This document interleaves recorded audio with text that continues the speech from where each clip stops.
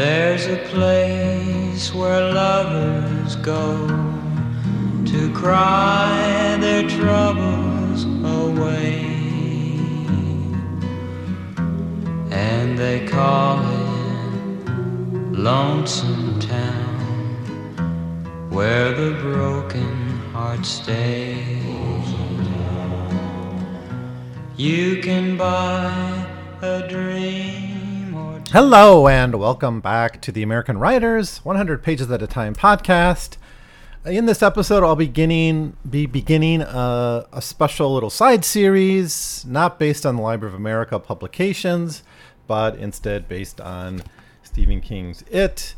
I've sometimes thought about doing a Stephen King series, but there's like a million of them, podcasts out there looking at the work of Stephen King. Maybe I'll do it someday. I don't know, but I have, I guess, bigger fish to fry. But this is a book that I love. It's a book I've often thought about talking about. It's and it's something I think I would enjoy doing. So what we're looking at here is like a 10 or maybe an 11 part series looking at it. I get 11 episodes out of the current edition I have, which is like a Scribner paperback version. It's got a horribly warped spine, not because the book's been overly read. I often like audiobook this one, but it's it's just so thick that the paperback binding I have doesn't really hold up very well. I've been hoping to get a hardback version of it someday. Maybe I still will.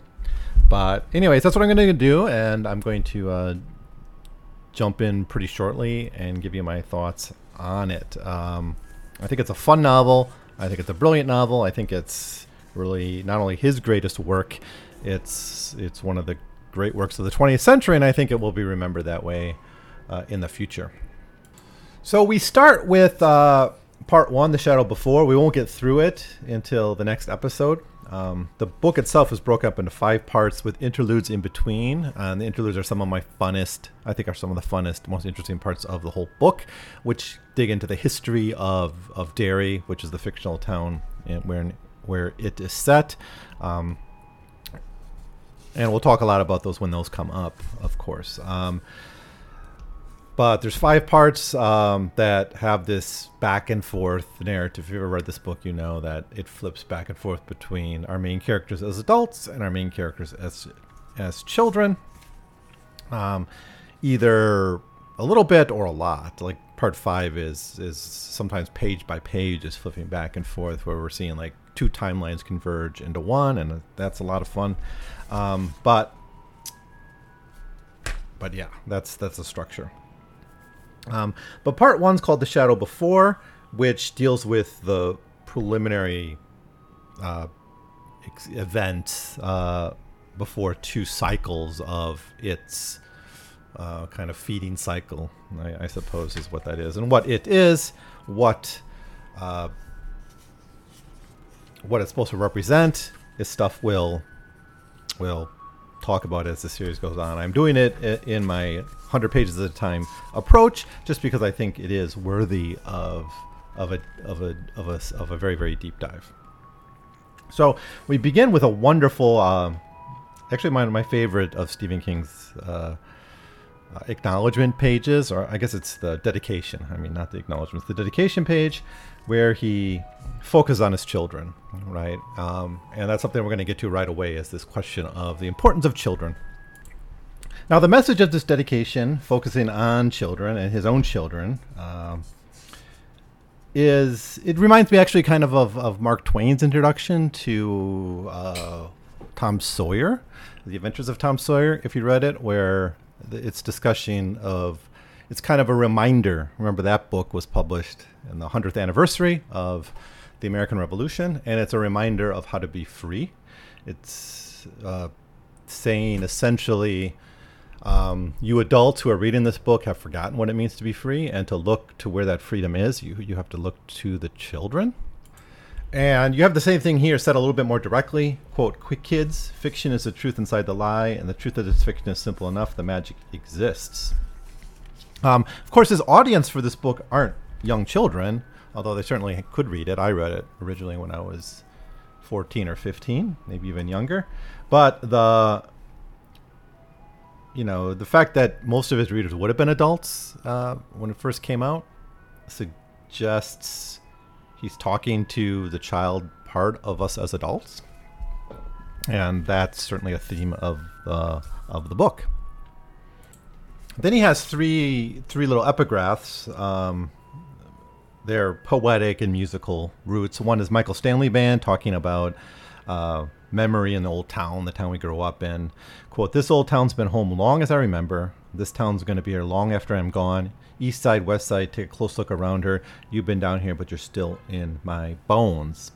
It kind of helps set the setting for what we're talking about, is memory of the town we grew up in. And remember, Derry it's really a small city, right? It's not a small town. It's not a Castle Rock. It's not like some of the other locations in King's fiction, which are often quite small towns, like Jerusalem's Lot, or of course Castle Rock, or Haven, or these places. This is actually one of the larger settings he puts his books in, not counting like New York City. The Dark Tower spends a lot of time in New York City, but this is set in a small town, kind of course, Bangor is the model for it. Then we have George Seferis with a poem talking about foreign skies far away from our own land, years abroad, which is, of course, what our characters do. They leave Derry, forget about it, and then have to come back. And then we have Neil Young, Out of the Blue and Into the Black, which is quoted several times in the early chapters of the books as different characters actually reflect on this line of music. Then we jump into part one, and we add yet another set of epigraphs. So he's kind of laying out a lot of introductory material before we even get into the book. And first is a passage from William Carlos Williams Patterson. Now, I haven't read this. Interestingly, it was completed, the final volume of that was completed in 1958, which is, of course, when much of the book is set, which is the summer of 1958. Which, of course, connects to King's own life and his own. If you add up when he was born and connect it, he's similar age of the kids in the kids in the story in 1958. And I don't know. I've never read Patterson. This is a good podcast for me to do that someday. I know William Carlos Williams has a volume in the Library of America, so someday I may get to that if I ever want to take on the poetry aspect of that series. But of course, that's been described as like the Ulysses of America, a literary exploration of the American spirit or American identity, looking at, again, small cities, small towns. So many Americans live in small towns and I don't want to say small towns, small cities, like Derry. This is the kind of place actually I grew up in.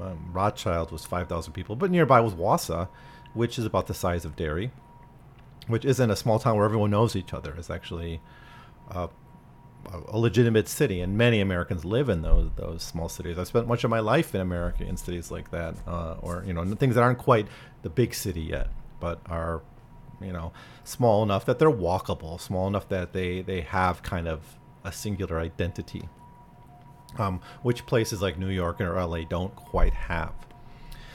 So I don't know. Patterson is something to think about. He cites it several times over the course of this book. Obviously, it's something he read when he was young. Then we have Born Down in a Dead Man's Town by Bruce Springsteen, that line. So he's mixing up poetry and rock and roll music from the 80s and 70s in these epigraphs. And that's just, of course, another comment. That's another kind of metaphor for Derry as a dead man's town. So we got memory, a dead town, a dying town. We got America. We have magic of childhood. We have people leaving their homes. We have so much stuff packed into these epigraphs. And I haven't even gotten to the start of the book yet. So anyways, our first chapter is After the Flood, 1957, which, of course, is the record of the first murder in this cycle. I think everyone knows the basic plot of it by now, is that it's a cosmic being. If you want to connect to the Dark Tower, maybe it's a creature of Todash space that dwells in Derry and has dwelled in Derry for maybe millions of years, and preys on the people that live there. and it is the town essentially, which I always found a bit odd how King revisits Derry, because there's so much emphasis on Derry being it and it being Derry. It's hard, and in fact, at the end of the book, he has to destroy Derry, right, for that plot line to make sense. But then you have characters who continue to live there, like Insomnia set in Derry, Dreamcatcher a little bit of set in Derry. There are other stories in which Derry pops up. I think he just likes the setting and he did the work on that setting, but part of me would kind of wish he just left Derry after this and not tried to revisit it. But that's okay.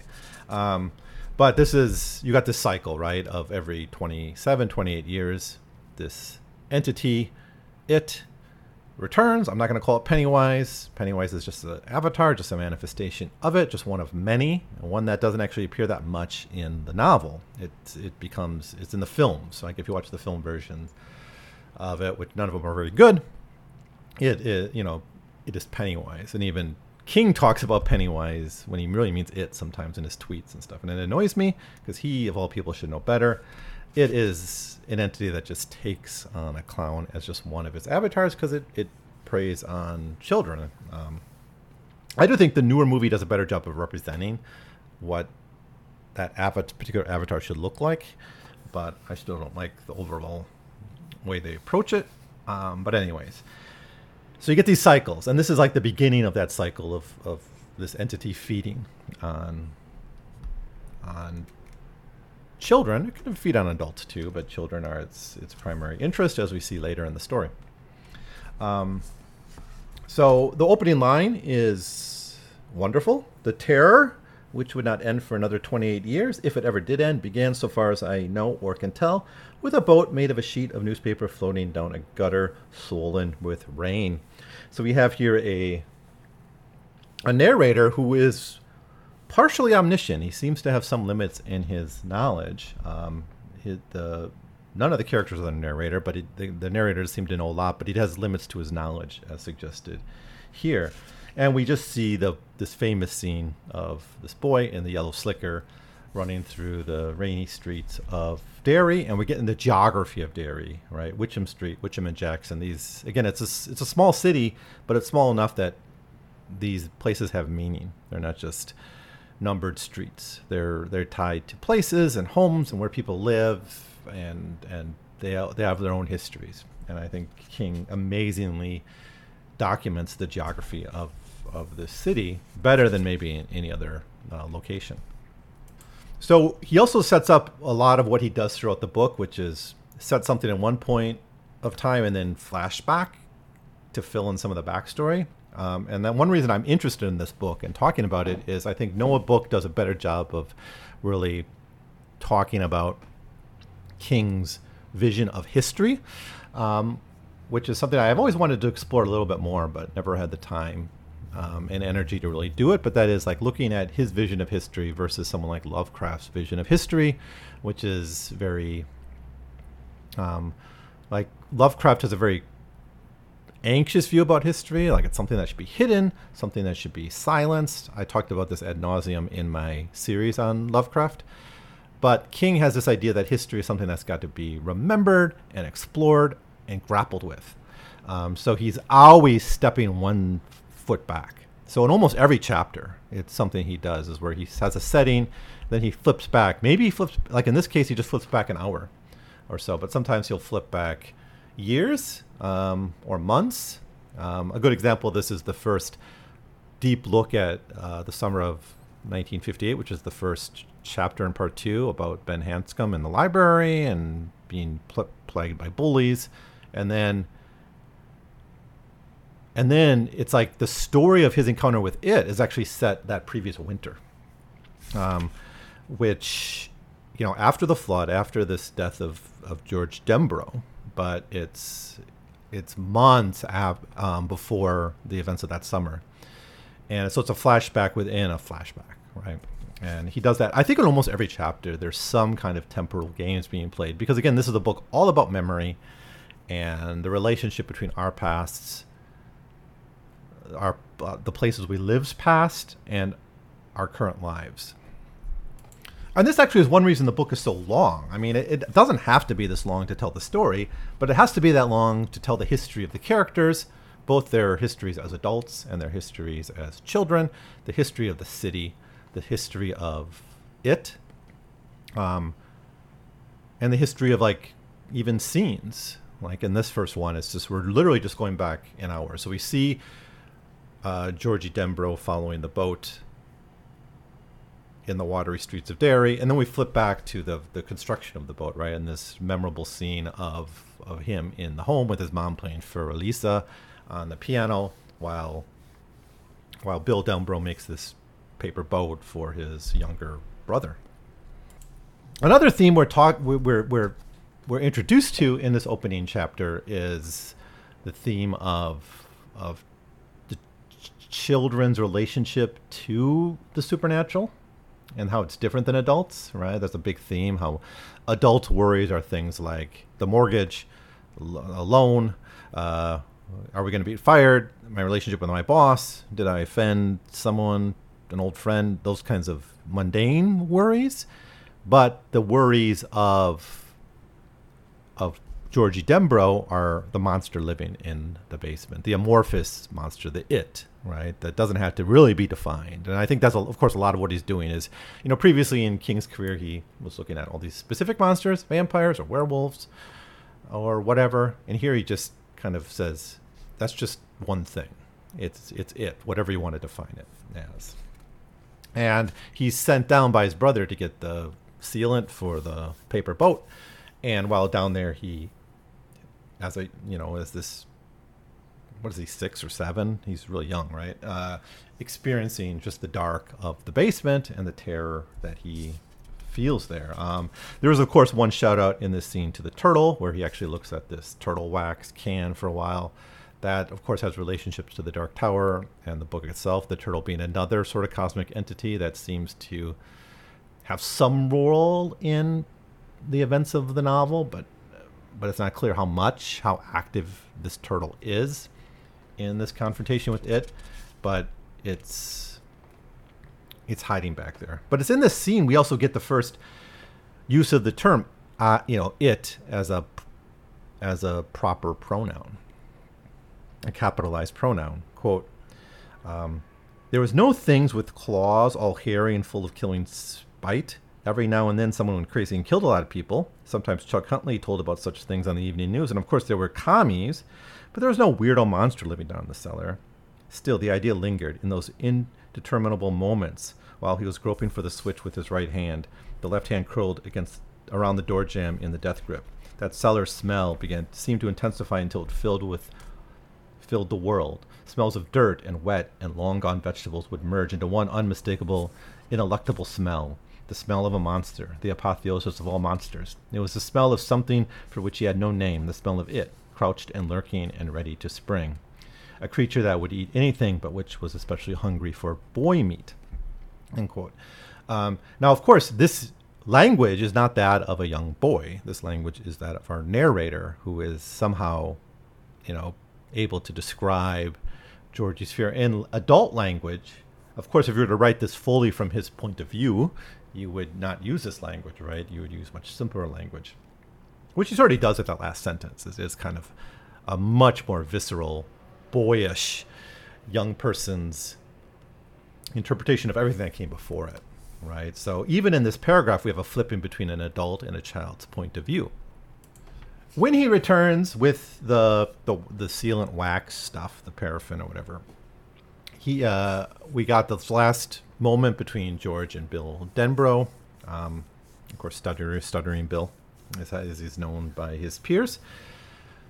And it's a rather light moment where they kind of joke with each other and tease each other as boys will, using a little vulgar language that I'm sure their parents would not have approved of. But it's a nice final moment for the two together. And then we're told by the narrator Bill would never see him again. And then we get the experience of George. We return back to the scene on the first page of the text, which is him following the boat. And then it goes down in the sewer. And you know what happens, right? He goes down there and he sees this clown in the sewer with silver eyes. it's kind of an indefinite clown. Like what it actually looks like is, I think it's never it's described fully.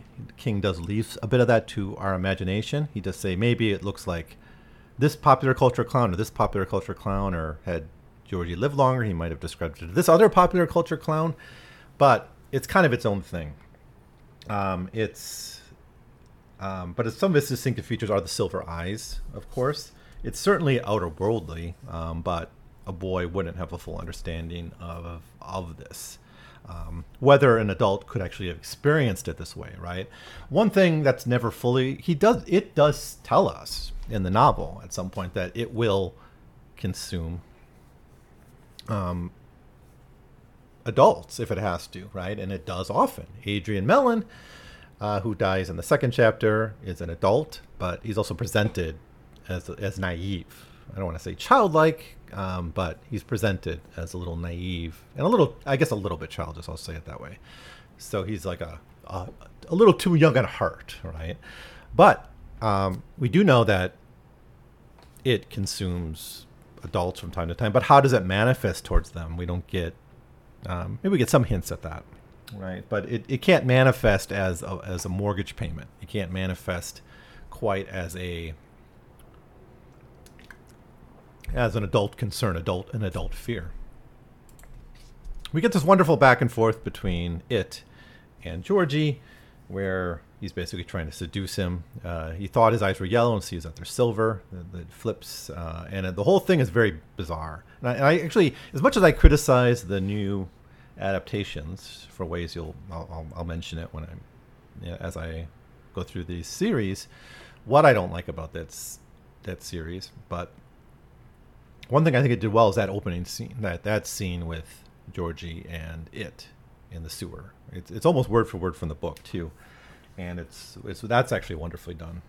That's what made me so optimistic about the film when I first saw that like little scene leaked. I'm like, wow, this could be a great movie. Fortunately, it wasn't. But again, it's a weird conversation that I think a child wouldn't fully understand how bizarre it is, right? It only works for someone who's quite young, right?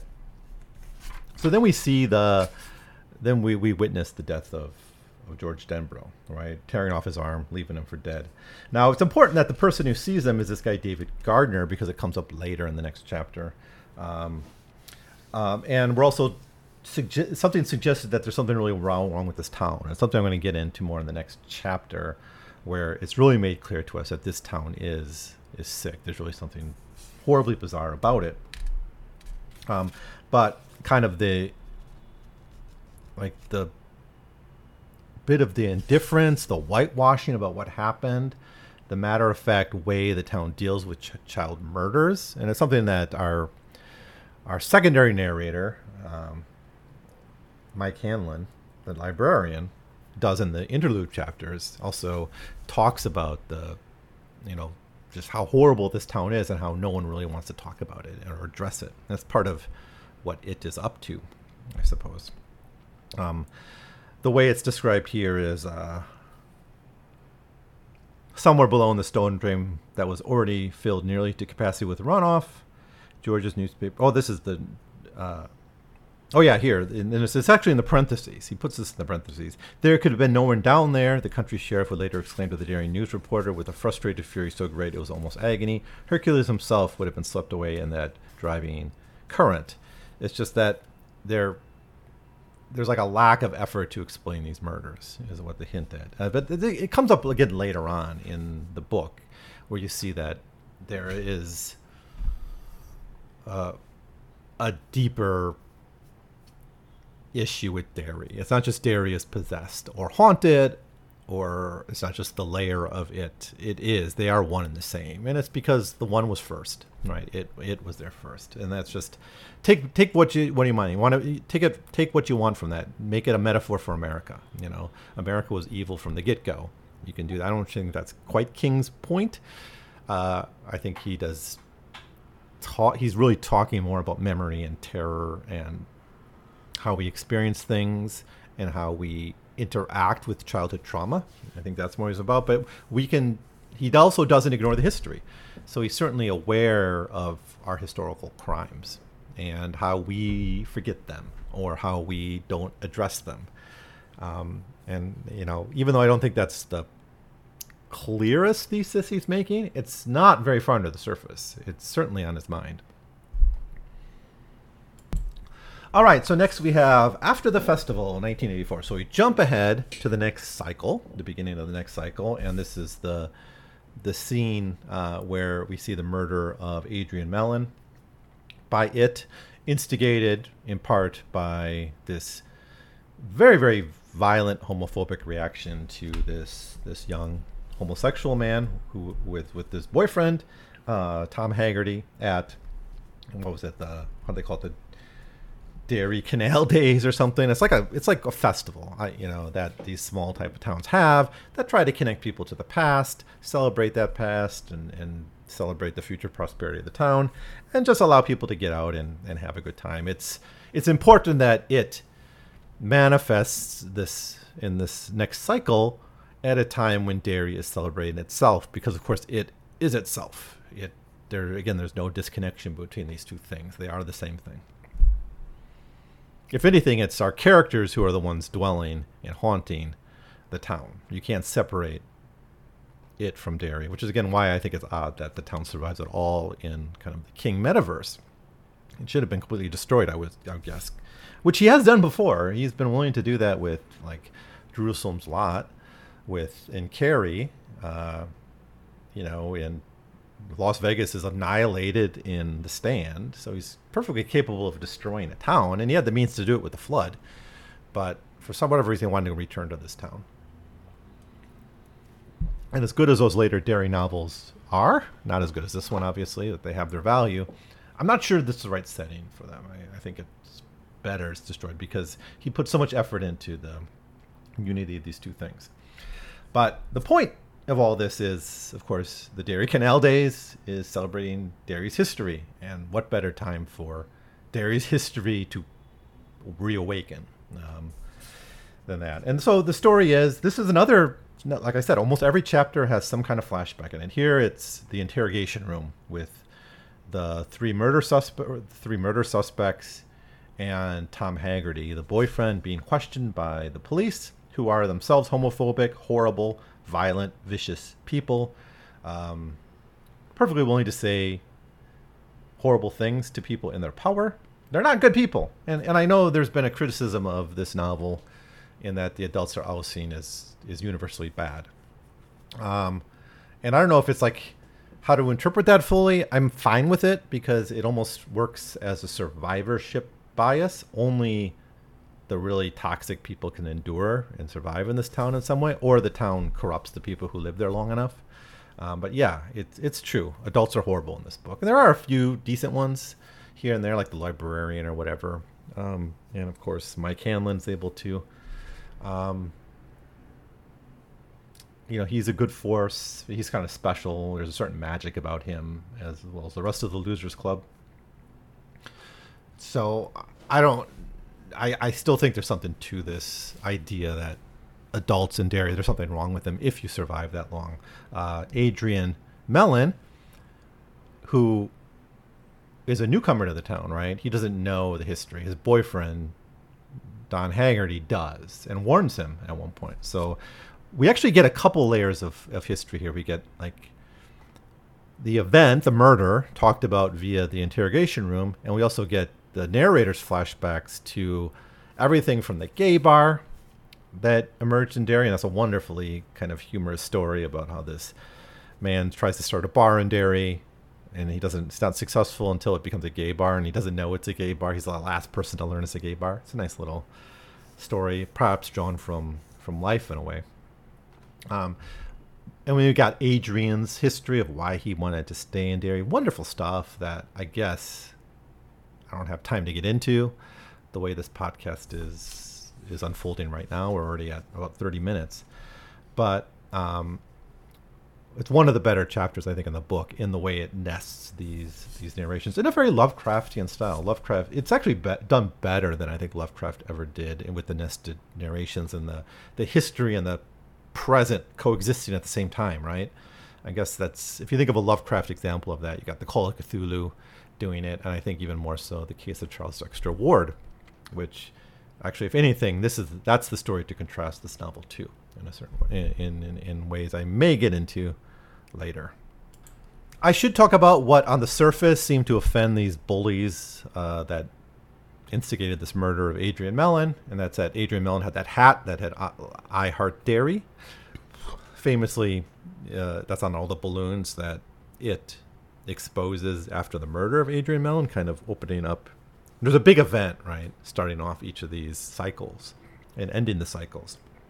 And here it's these balloons, I Heart Dairy. Of course, for it does love dairy. He is dairy.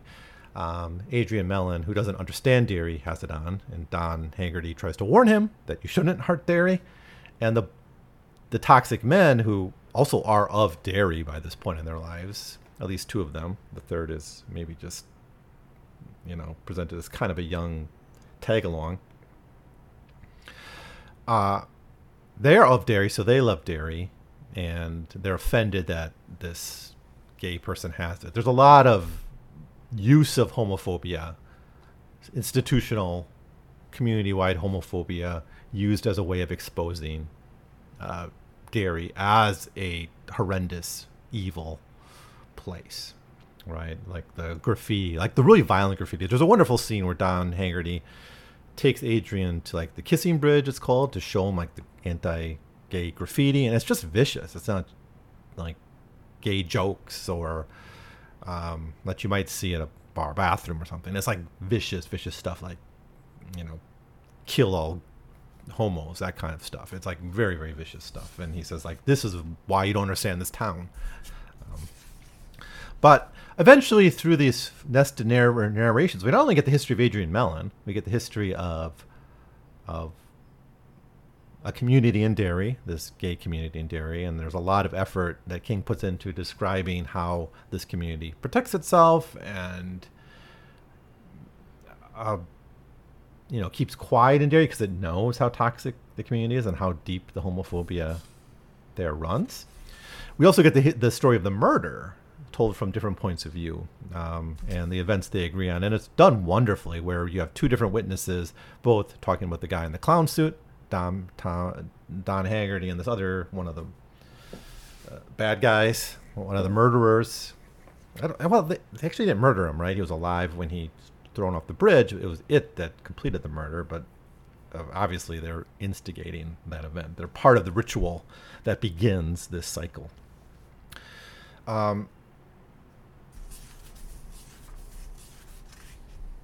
And then we get, we get the story of this murder where they beat him up, throw him over the bridge, and then witness him being eaten, or like consumed partially by this man in a clown suit. And it's done because we get two different witnesses talking about it. The police then have to have their conversation about like this. There's something up with this, right?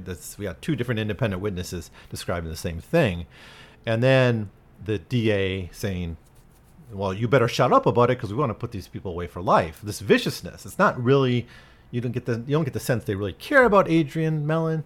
You get the sense what they really care about is simply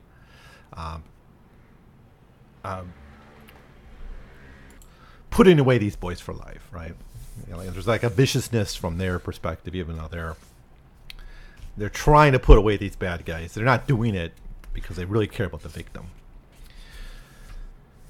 So is that enough about chapter 2? Yeah, we're told at the end that they're not even in jail because they're appealing the sentence. I don't know how that works. I think if you get a conviction and you appeal it, I don't know if you can like be free on murder conviction. Maybe King got the law wrong. Maybe that's what it is in Maine at the time. I don't know if he did that research. The idea that two people convicted of murder and another with like manslaughter, maybe that guy you could imagine would be on like probation or something, but the two convicted of murder, first degree murder, appealing their sentence, they wouldn't be all in the streets, right? But it actually says here, at the time of this writing, all three sentences are under appeal. Garton and Dubé may be seen on any given day girl watching or playing penny pitch in Bassey Park, not far from Mellon's where Mellon's torn body was found floating against one of the pilings of the Main Street Bridge. End quote. But what's really, I think, key about this whole chapter, and why I love this chapter so much, is not only the way history is used and weaving into the story, but also how it really makes clear that there is just something wrong with this town. There's something toxic. We're not talking about a haunted house. It's like, how he does in Salem's Lot. He talks about how the Marston house is an evil house. It's not a haunted house. It's an evil house. Well, Derry's not a haunted town, even though Mike Hanlon uses that term to talk about it. It's an evil town because, again, it is one-on-one with this entity. So next we'll get to chapter 3, which I'm not going to finish in this podcast because I'm doing this 100 pages at a time. Chapter 3, and I remember when I first read this as a kid, it's like, and I want to admit, when I read this as a kid, I didn't have the level of understanding of this book that I have now. I think I have a much deeper understanding of it at this point, having read it a few times and coming at it with more adult eyes, which of course is part of the point, I think, of King here. I think he realizes an adult and a child would read this book differently. But anyways, this chapter was like 100 pages. And it's like, at that point in my life, I never heard of a 100-page chapter. Right? It was just like unheard of. Like, books are 100 pages. A chapter can't be 100 pages. But it is. It's got 6 parts. It's like 6 mini chapters in which we meet our characters, our main characters. And so let's get right into it. Our first is Stanley Uris. He's, of course, the one who, after getting the phone call from Mike Hanlon telling him, you got to come back, it has come back. We got to deal with this. We made a promise. Who kills himself immediately rather than face that. Rather than re-embolden himself for that confrontation, rather than face, even more so, I don't want to say it's just about a lack of courage. It's like a lack of ability to come to terms with his own past. Now, it's suggested here, I mean, to some degree, the characters have certain memories of the past, but by and large, all 6 of these people, except Mike, who stays behind, have forgotten their past. They've forgotten their time in Derry. There's a shocking part in the 6th mini chapter here where Bill Denbrough even says, like, he essentially, for all intents and purposes, forgot his brother was murdered. He remembered, it's like that thing that's in your it's in your mind. You know it as a truth, but it's not something you live with. It's not an experiential truth, But it seems that Stanley Uris seems to remember a bit more and started remembering things earlier. There's also evidence that something was beginning to awaken them. Like, at the same time that, for instance, many of these people talk about reading Bill Denbrough's books around the time that the Adrian Mellon murder takes place, like just recently remembering Bill Denbrough and reading his books. It's like, that's the turtle, right? Maybe saying, you got to start remembering. You got to wake up because that's what's going to save you. But he seems to remember more because it's like deeper in the past. There's little hints where he remembers things. Like, he says the turtle couldn't save us, or he seems, when they're not able to have kids, he sort of says, well, I'm the broad reason. It's not you. It's not fertility. I'm the reason we can't have kids. Now let's talk about this. Let's talk about what these people have in common, because this is something that, like, Mike Hanlon brings up later in the novel, but never fully explains why it's significant. And King really leaves it to us to maybe piece it together. I think that's good that he does that, but it is something you have to kind of work your way through as you read it, and it's something that's completely kind of ignored in the movie adaptations, unfortunately, because I think it gets to the heart of the book. One is they're all successful. So on to what do we count as success? One explanation that these 6 characters are all financially and socially successful. One explanation is, well, somehow that what they did, this is kind of Ben Hanscom's answers, like what we did, like, set us up for later success in life. That meeting that challenge when we're young, geared us for challenges in adulthood. But I don't think that's it. I don't think that's quite the answer. Because in that same chapter, Ben Hanscom says something like, it's like, you have to kind of pay your debts. You can't escape he's kind of talking about, you can't escape your past. You can't suppress it very long. The question is, why are they successful? And it seems to me the reason is, and if you disagree with me, tell me. I'd love to hear why other opinions about this. But the reason they're successful is because it does not want them to be. It does not want them to return. It wants to give them a reason to live far from Derry. They all are successful outside of Derry. None of them can find success in Derry. They all find success outside of Derry, and they're taken far, far away from Derry. Either their career path or geographically in some cases far. Bill Denbrough, in some ways the leader of the group, right? Basically the leader of the group, is sent the farthest away. He's in London to do a movie. Rich, who's kind of the one who picks up in the final confrontation, who picks up for when Bill falters and becomes like the true one that kind of achieves the killing blow in some ways, the mental killing blow against it. He's in L.A., right? Ben Hanscom is in Nebraska. And even when he's like working in New York City or somewhere, he returns to Nebraska. He turns somewhere very geographically far from Maine. Stanley Uris is in Atlanta. And a point is made about, why the hell do you want to go to Atlanta? Why not stay in New York City? You can be a very successful Jewish accountant in New York City. What better place to be than that? Or was it Boston or someplace like that? But he's like, no, we're going to Atlanta, all right? Which seems an odd place for a person like Stanley Uris to start a practice. The closest was Eddie Kaspbrak, but in New York City. But even that is, at least in terms of geography, very different from Derry. Beverly is in Chicago, right? Is that all of them? I think that gets all of them.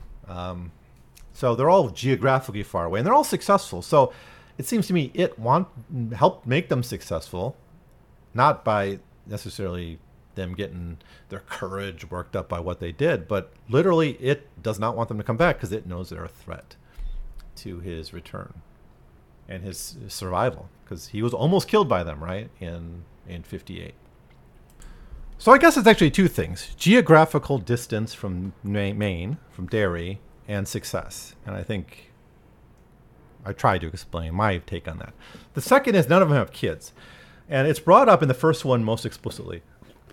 They're all, some of these are married. 5 of them are married? Only Rich isn't married. Right? Well, Mike's not married either. So 5 of them are married. None of them have kids. But it's the Stanley story, which again is another where we get the nested history. We get his experiences. We actually start with Patricia Uris after the suicide, and then we get the history of that night, the suicide, the call, and then we get the history of their relationship. And so what's the real theme of that relationship? Yeah, it's partially becoming a successful accountant, moving to Atlanta, becoming parts of the community, becoming wealthy, and all that. But it's mostly about not having children, because they're explicitly talked about wanting to have children. Right? They go to doctors, they go to fertility doctors, they dwell on this. The parents push them to have kids. So having children is central to their thinking as a couple. And the question is, why no children, right? Why aren't they allowed to have children? And again, this is something that Mike Hanlon later on brings up when they meet and get together for the first time. And he says, none of us have children. And they actually debate whether that's true. And I think Rich at one point says he thought he got someone pregnant, but there never was a child in that relationship. Why? Well, again, I think this is its doing. It's not the turtle's doing. Maybe the success is something to do with the turtle. I don't know. I don't think so. I think all these facts have to do with it. And I think directly so. It may be slumbering, but it's still a force. It's still able to control certain things. And why no kids? Well, he does not want them to think about their childhood, right? Because that's the key. That's the weapon. That's how they win, is by remembering their childhood, remembering their past. And how many of us actually remember our past? When I read this book, I think a lot about this. What do I remember from when I was 11 or 12? And I have fragments, but without any supernatural event disrupting my memory, if someone were to ask me to go back to a particular summer of when I was like in 6th and 7th grade. I don't think I could say that much more than these people say about it, right? Of course, nothing traumatic. There's no murder spree that I remember, but I have impressions. I remember people's names. I remember certain places. Actually, I have a pretty good memory of places. That's where their memory is strongest, is in place. Actually, they remember the canals, and they remember the kissing bridge and the standpipe, but they don't remember the events very well. And that seems true to life to me. But having children, when you see them grow up, that brings back parts of your own past. It helps you remember when you were children, right? When you're in a playground with your kid, you remember your own time in the playground. You remember what you liked as kids. So I think them not having kids was a way to keep them in adulthood. And it makes it that much more difficult for them to face the final confrontation in 1985. Now, obviously, I've said that Stanley Uris seems to have memory of this. Like, he mentions earlier in the relationship, like, I'm the reason you can't have kids, and he seems to know something about his past. But also, we have something that comes up with several of these characters. It's like reading Bill Denborough's book. Of course, Bill Denborough becomes basically like Stephen King, right? A pulp kind of horror writer who was involved in making films and all that. Very close relationship. Not physically. I mean, Bill Denborough's bald and a little chubby. I guess King was a little fatter back in the 80s, right, when he was drinking more. But he at one point recently he buys this Bill Denborough book, which I think is about the time that it awakens, right? They're drawn to their childhood on some subconscious level. And again, it's like, I think even like Beverly, like they forget their friendships, because I think one of the characters, maybe it's Bill Denborough when he's talking to his wife, because he has the most like conscious conversation about what's going on of the 6, where he says like something about Ben Hanscom, and the wife's like, "You mean the architect?" And he's like, "Maybe," right? I don't know if I saw a famous architect with the name of a childhood friend, I might be able to put 2 and 2 together. It hasn't happened, but it's a bit striking that even when faced with the name, he can't quite put it together. But what key happens is he starts reading Bill's book, and it's on the nightstand or whatever. And of course, Patricia Uris doesn't really like it. So why is it here? Well, why was he drawn to buy that book or check it out from the library? And it seems maybe that's the turtle. Maybe that is something we can account for the turtle. But I think not all of them, but most of them remember Bill more than anyone else. So that's the important part in this chapter. But the suicide itself is just great writing. It's he locks the door to the bathroom, kills himself, and there's that drip drip of the blood, which Patricia hears from outside the door as the drip drip of water. She can't understand why he would lock the door. It's not like there's kids in the house. She even says something like that's what he'll do when he's taking a shit, but not when he's taking a bath. He took the bath too early. There's something wrong, and she realizes with the door locked that there's something wrong, and she's hearing the drip drip drip, and she calls 911 and then stops, and then is suddenly back on the first floor. She doesn't even know how she got there. She like blacked out for a bit, calls again, or I think it's the neighbor ends up calling 911 eventually, but she finally uses the key to open the door, and she sees her husband killed himself out of nowhere, right? There was no signs, just that phone call, and the description of the phone call too is wonderful, because we just get it from Patricia Uris's point of view, where she, and we don't get any of the calls direct. We don't get the actual conversation of the call in any of the 6 stories. The call either happens off screen or from a different character's point of view. But we just see his face. I mean, King describes how Stan's face changes at that instant when he hears the name Derry, or he hears the name Mike Hanlon. But now the writing it with blood, it's a bit overdone. I think it's not really necessary, but it's kind of shocking in the book, because they actually write it out like it looks like blood in the text of the book. If you've never read it, what was written on the wall, I think that's a little bit much, I guess, but it's fine. It's fine. It's a little bit. It's a pulpy moment in what an otherwise I think is a quite sophisticated work of literature. But that's fine too, because we're always being drawn back to the pulps, because that's where our characters as children dwell. They're in the 50s. They're watching these kind of pulpy horror films, and I Was a Teenage Frankenstein, and all the stuff King talks about in Danse Macabre. If you ever read that book, it's great. Next, we have Richie Tozier takes a powder, and we find out Richie Tozier has become like a DJ comic and specialist on voices, fairly famous, not super famous, but successful, certainly on his way up, right? You get the sense that in a few years, he's going to move his way up in the entertainment business and maybe be like a Johnny Carson type character, right? Having his own show or something. But he's well known in the LA market as a DJ and a comedian who specializes in doing these voices. And again, we don't get the call itself. We just get the aftermath of the call. And he immediately says, I'm going to go, right? And he makes the plans. He uses his secretary to help make plans to make a trip to Derry immediately. And then a lot of this is a little bit overdrawn talk with his boss, where there's like quite a bit of that in this chapter. Actually, I don't mind it, but some of these conversations, it's something that King does. Like, he writes conversations in ways like, I've never had a conversation like that. He's so good at characters, and his characters do seem drawn from life, and they're believable, and we have an intimate relationship with them. But sometimes their conversations are sometimes overly jokey or overly confrontational. You know, I don't believe a fairly famous DJ who says, I have an emergency, I have to go home for a few days or a week, would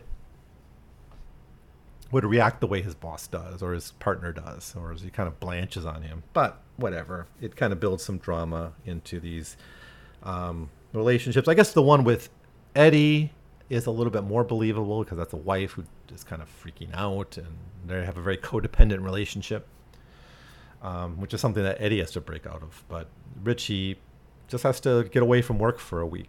And I think King wants to build in some drama in it. We have a suicide. The rest are married, so there's like a built-in drama with someone just getting a phone call and leaving, being unable to explain why to the spouse.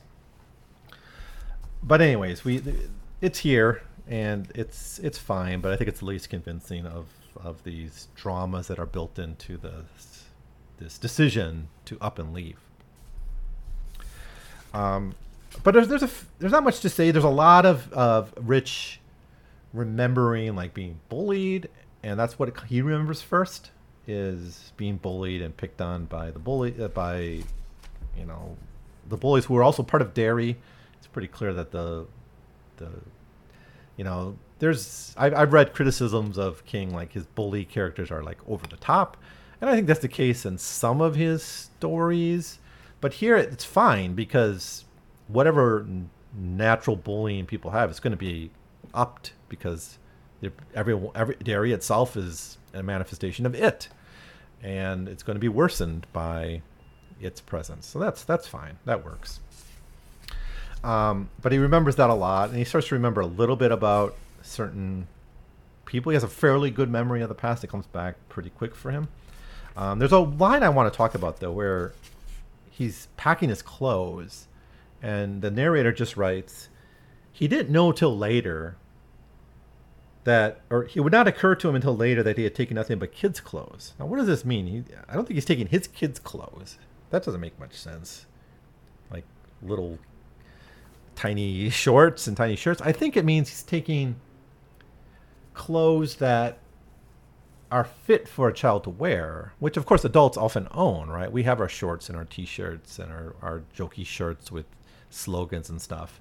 But it's a nice little moment where we're shown how Richie's already reverting back to his childhood. Maybe it's easier for him because he's a comic, right? It's easier for Bill Denbrough.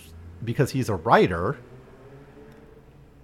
It's harder for people like Stan and Beverly to fully come to terms with their youth. partially maybe because it's so traumatic, or because, like in Stan's case, it's because he's so hyper rational. Bev's because her childhood is so traumatic. It has, and Eddie too. They have these traumatic relationships with their parents.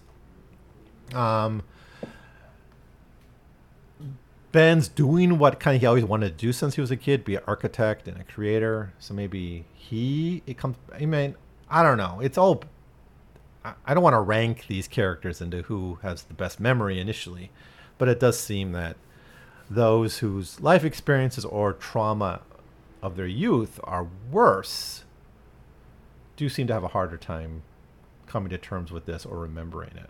You know, or in Stan's case, maybe he sort of remembered a bit of it all along, and it never really sat right with him. So that's why he just checked out rather than go back to Derry. So I really like part 3 of this chapter. Ben Hanscom takes a drink, which is just, this whole scene is told from the point of view of the bartender at this Nebraska bar in Hemingford Home, which of course is an important setting in The Stand.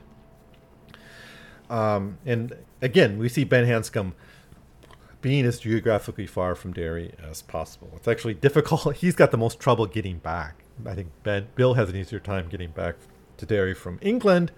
Ben, has to take like a private jet or something to another airport. So he has like the hardest time to get back. He's really physically separated himself. And we're told he like goes back there when he's not working on buildings because he likes it, but maybe there's another reason why he wants to be there. But he goes to this bar every weekend, or once a week, or while he's there, maybe a couple times a week he goes there and has a few beers. One night he'll have a lot of beers, but he's good friends with the bartender, right? And he goes in this, so he just shows up one day and asks for like a whole bottle of Wild Turkey whiskey. And he says, like, I'm going to drink this. And he says, I know a trick. And it's like, it has to involve with like snorting lemons to kind of, I think, create adrenaline in your body to help metabolize the alcohol. Don't try this at home, obviously. I think it's just invented. But it's a fun little scene where he drinks this whole bottle of whiskey, then leaves the bar after giving like a silver dollar to the bartender. And this is our first kind of introduction to the silver dollars, which he actually remembers giving one to his friend. So he seems to remember a little bit about at least his aspect, his part of the story, which is the silver dollars and melting it down into the slugs, which is going to be an important scene more towards the end of the novel. And Ricky Lee, the bartender, is like kind of freaked out by this whole scene because it's just the look on Ben's face is one of terror and loss and trauma. And Ricky Lee is just a bartender, so he doesn't really know what to do about that, and he just lets him go. And it's a wonderful scene. It's really a lot of fun. The back and forth between Ricky Lee and Ben. We also hear, just as all these chapters get the history of Ben as an architect and an emerging famous architect. Again, successful, but still successful at the early end of the career, right? These people are in their mid-30s, so they're not quite you can imagine their 40s on this career path. It all would have been like world famous, but they're still on their way up. They're famous within their fields or famous within their region, but like where King was in the early 80s, right? Beginning to be famous, well known, but not yet the breakout, super success. It would be later in life, and that's certainly the case of Ben Hanscom. Next, we get Eddie Kaspbrak, and I guess that's the last chapter I'll talk about because we're going to hit our limit of 100 pages. This one, what's the deal with it? Okay, so this is he's one who really takes with him something from his childhood, and to a degree they all do. Maybe Stan takes his memories, Ben takes his creativity and his interest in construction, Bill takes his imagination. Georgie at one point thinks Bill's very good at seeing, that's why he could be a good writer. So even Georgie knew he could be a good writer someday, or at least he sensed it. Bev takes her abusive relationships, right? All her boyfriends were abusive towards her, as her father was. Eddie takes his illness. So in contrast to so many of them, as I said, moving away from their past, all of them also carry something with them from their past to a certain degree. And for Eddie, it's his hypochondria, which of course he gets from his mom, who was a very, very toxic woman in his life. And we got that wonderful 2-page scene of just a description of Eddie Kaspbrak's medicine cabinet. It's really nice. But most of this scene is his wife, who is described as, like his mother, as a needy, codependent, overweight woman. At one point, it's explicitly said that Eddie married his mother. So we're going to say more about his relationship. And actually, Eddie is one of the strongest people among the Losers Club, and he has some of the best moments. And I think he hasn't been presented slightly better in the new version, but certainly in the old TV miniseries, he was presented, I think, really poorly.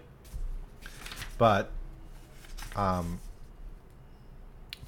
despite overcoming his mom in his youth, in a very, very wonderful chapter, he ends up marrying him. I wonder if that was something where, if King didn't go back and rewrite these chapters, I think he maybe should have, because that is such a great moment for Eddie, is when he overpowers his mother. Not physically, but in a psychic duel. And of course, the psychic duel being crucial in the final confrontation with it, both times. But that it doesn't seem right that he would go back and marry his mother, right? Unless it's about this struggle in the backdrop between it and the turtle, right? It trying to get them to forget the past and embrace a new life as adults and forget Derry, and the turtle trying to get them to remember. Maybe that's why he married his mother, someone like his mother. But a lot of this chapter is this screaming match between, well, the wife is screaming mostly, and Eddie is basically trying to defend why he has to go. And he also tries to explain a little bit to her about why he has to go, talking a little bit about his past. He's also aware of being abused by bullies, so that's part of his memory. He remembers how his medicine is a placebo. He seems to be aware of this, that a lot of his illnesses are being faked by his mom, but he continues to take them, right? And again, that's something I think we got to think about. And I haven't fully concluded about why King insists on him carrying this into his adulthood, even though he seems to know on a conscious level that he's not actually ill.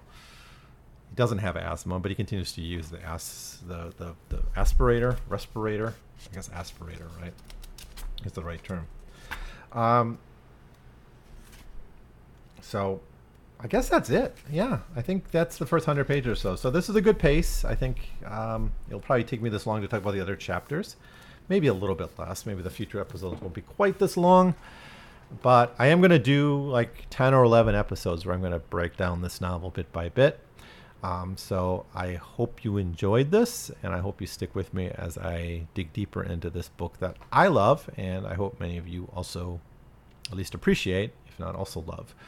So let me know what you think about anything I said, and I'm open to being wrong about a lot of what I've said here, a lot of my interpretations or thoughts. I'd love to have a back and forth with people who have read this book as well about how you understand some of these aspects. I do think this is a fairly well planned out novel. I think there's maybe moments where you think, oh, maybe this wasn't all the way thought through, but certainly a lot of what's in this first 100 pages has payoffs later on, and sometimes very subtly. But it's really, really well done. And as I said, every chapter has different timelines in it. Even though at the end we're flipping back every page almost, every single chapter almost. I can't think of any exceptions. If I come across them, I'll apologize. I'll say I was wrong. But I pretty much think every chapter has some kind of temporal shifting where you have stories nested in stories. So anyways, that's going to be it for now. Hopefully it's clear to you why I like this book and why I want to do a series on it. Like I said, I'm not going to be doing a whole King series, 100 pages at a time. That would take way too long. And I have other things I want to begin to work on, like finish the Civil War series and after that do a Mark Twain series. But maybe I'll pick some other King novels to do because I do enjoy them very much. So that's it for now. Thanks for listening, and I will see you next time. Going down to Lonesome Town, where the broken hearts stay. Going down to Lonesome Town to cry my troubles away. In the town